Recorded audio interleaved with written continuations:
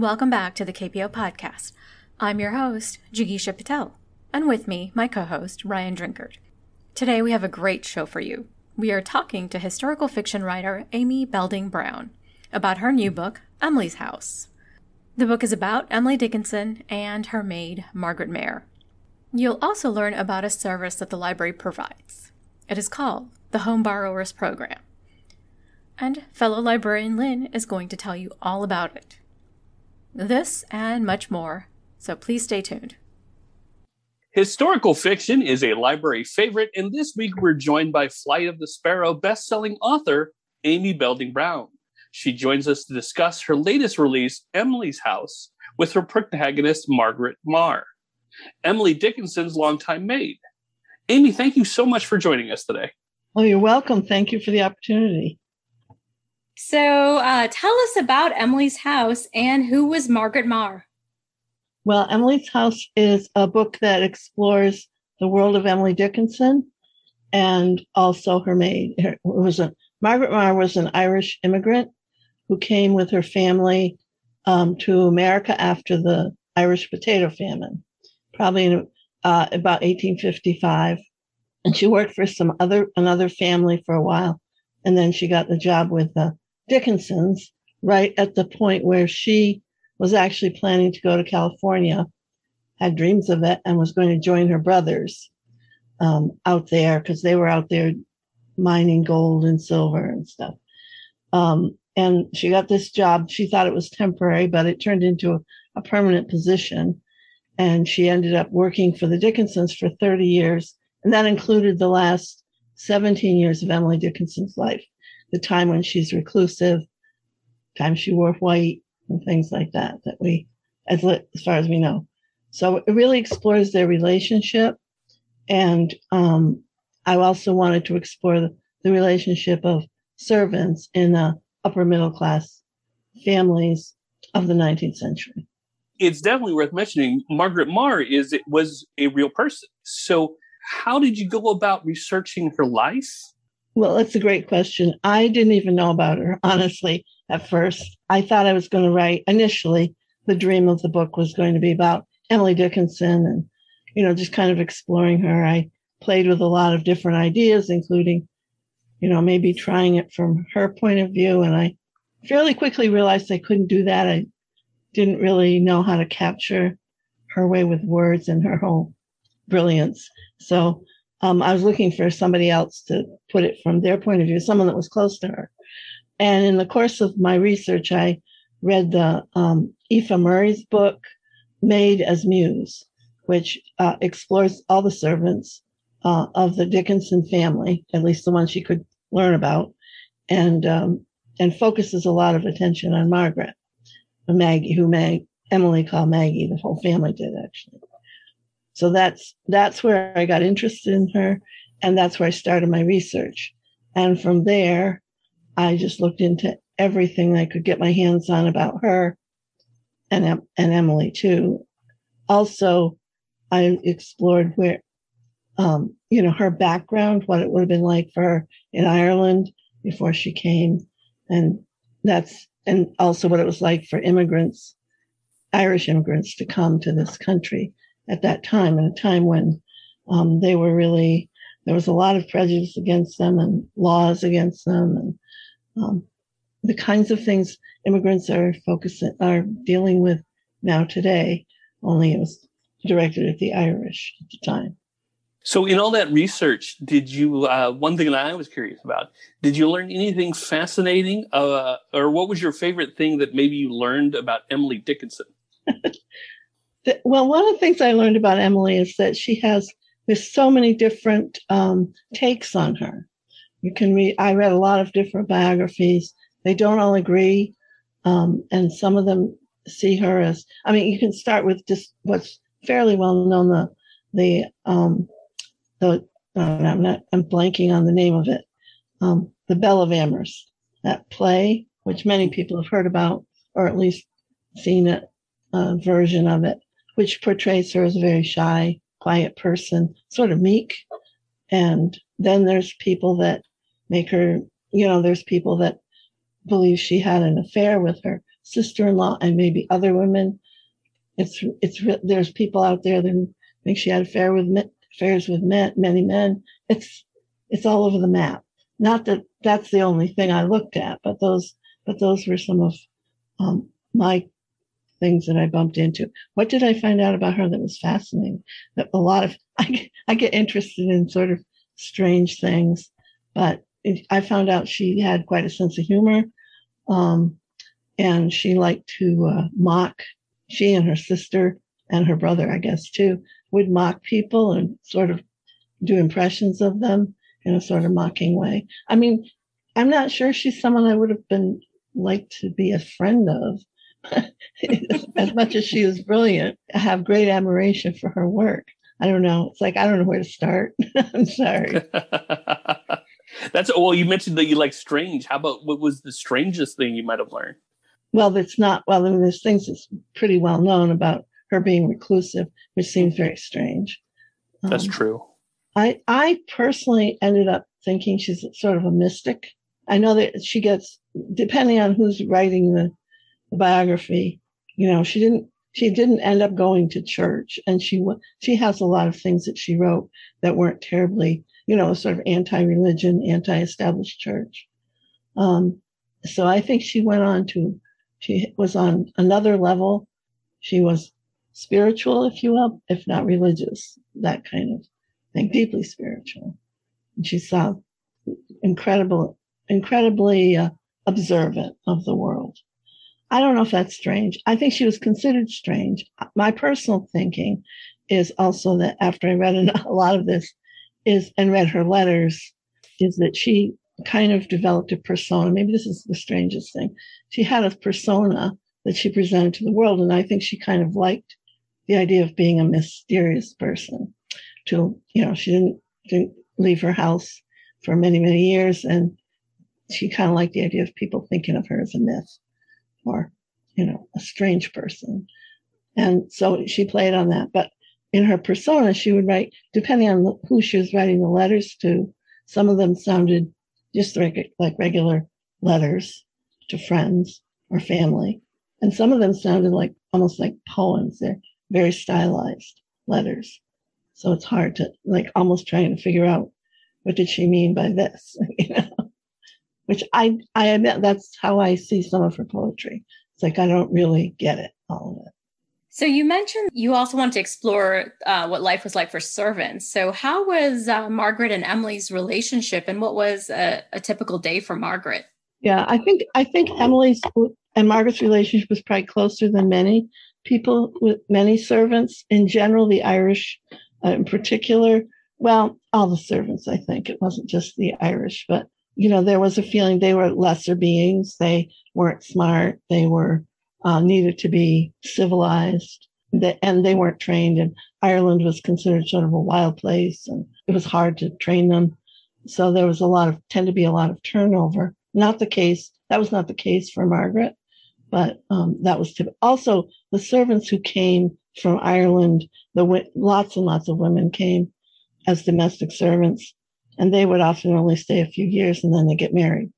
That was sort of the typical pattern. Again, not the case with Margaret. As far as I know, I mean, to a certain extent, I've invented the relationship between Margaret and Emily. I know the fact that Maggie, as she called her, turned up a few times in Emily's letters. And when Margaret was sick and was staying with her sister, Emily wrote a very kind and concerned letter to her.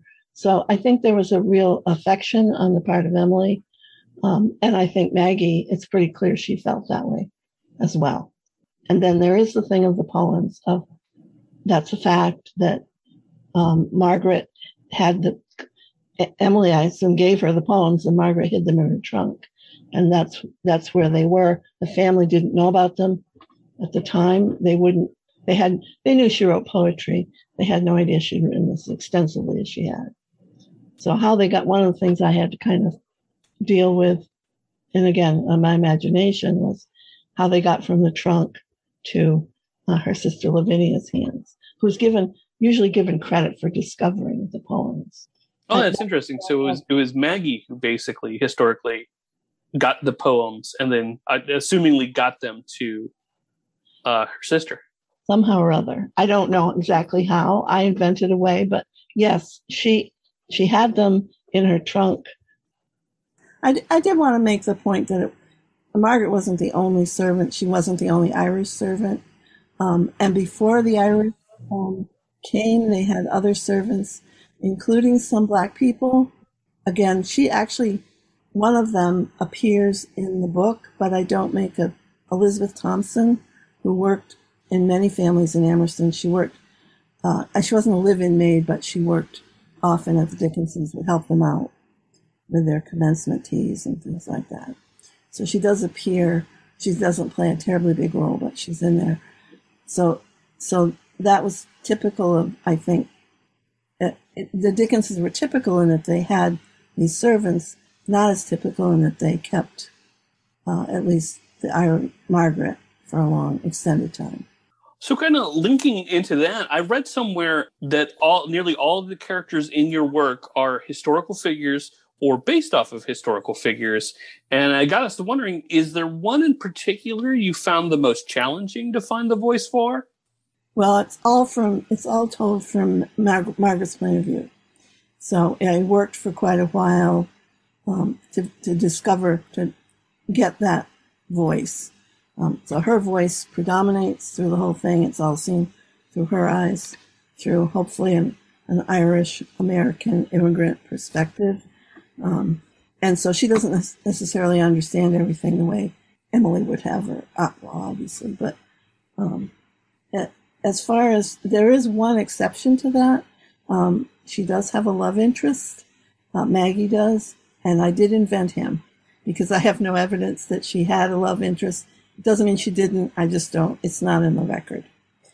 She kind of disappears. I mean, it's hard to get a lot of information about her once she starts working for the Dickinsons. I don't really know her personal life very well, except that her sister lived close by.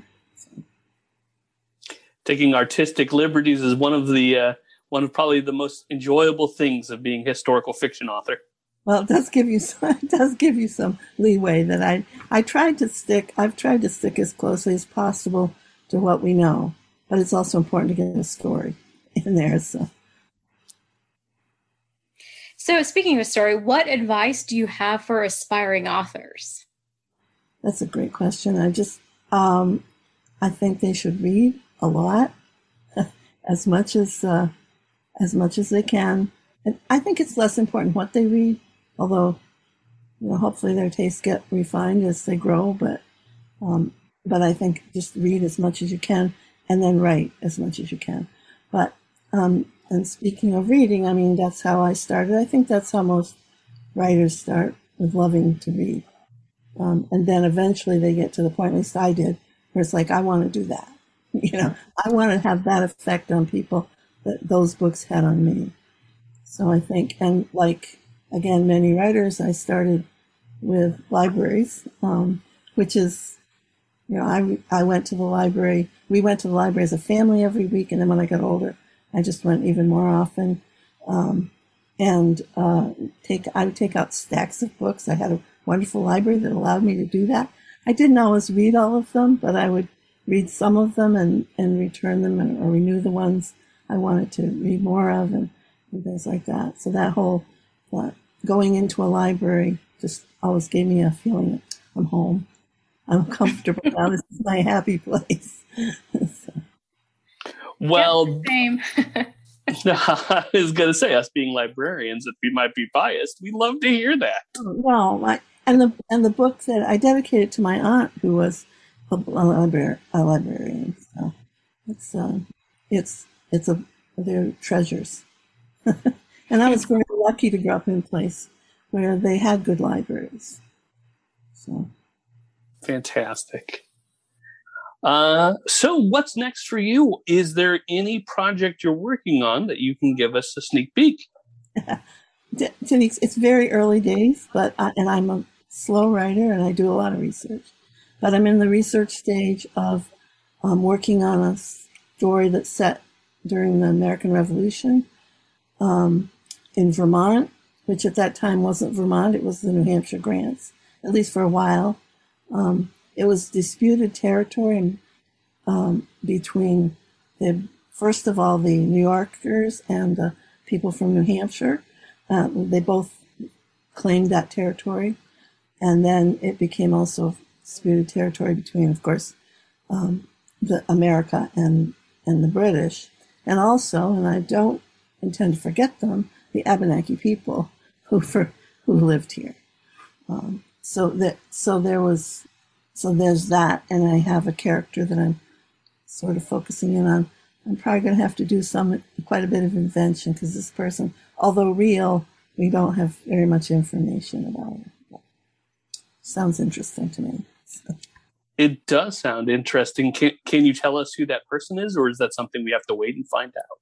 No, her name is Anne Story, but again, she's pretty obscure, and I think a lot of there's been someone, and she lived here, and she was a patriot, and she supposedly spied for the Americans, but again, one of the complications of this particular story is there was a man who wrote a book, a fiction book called The Green Mountain Boys back in the early 1800s.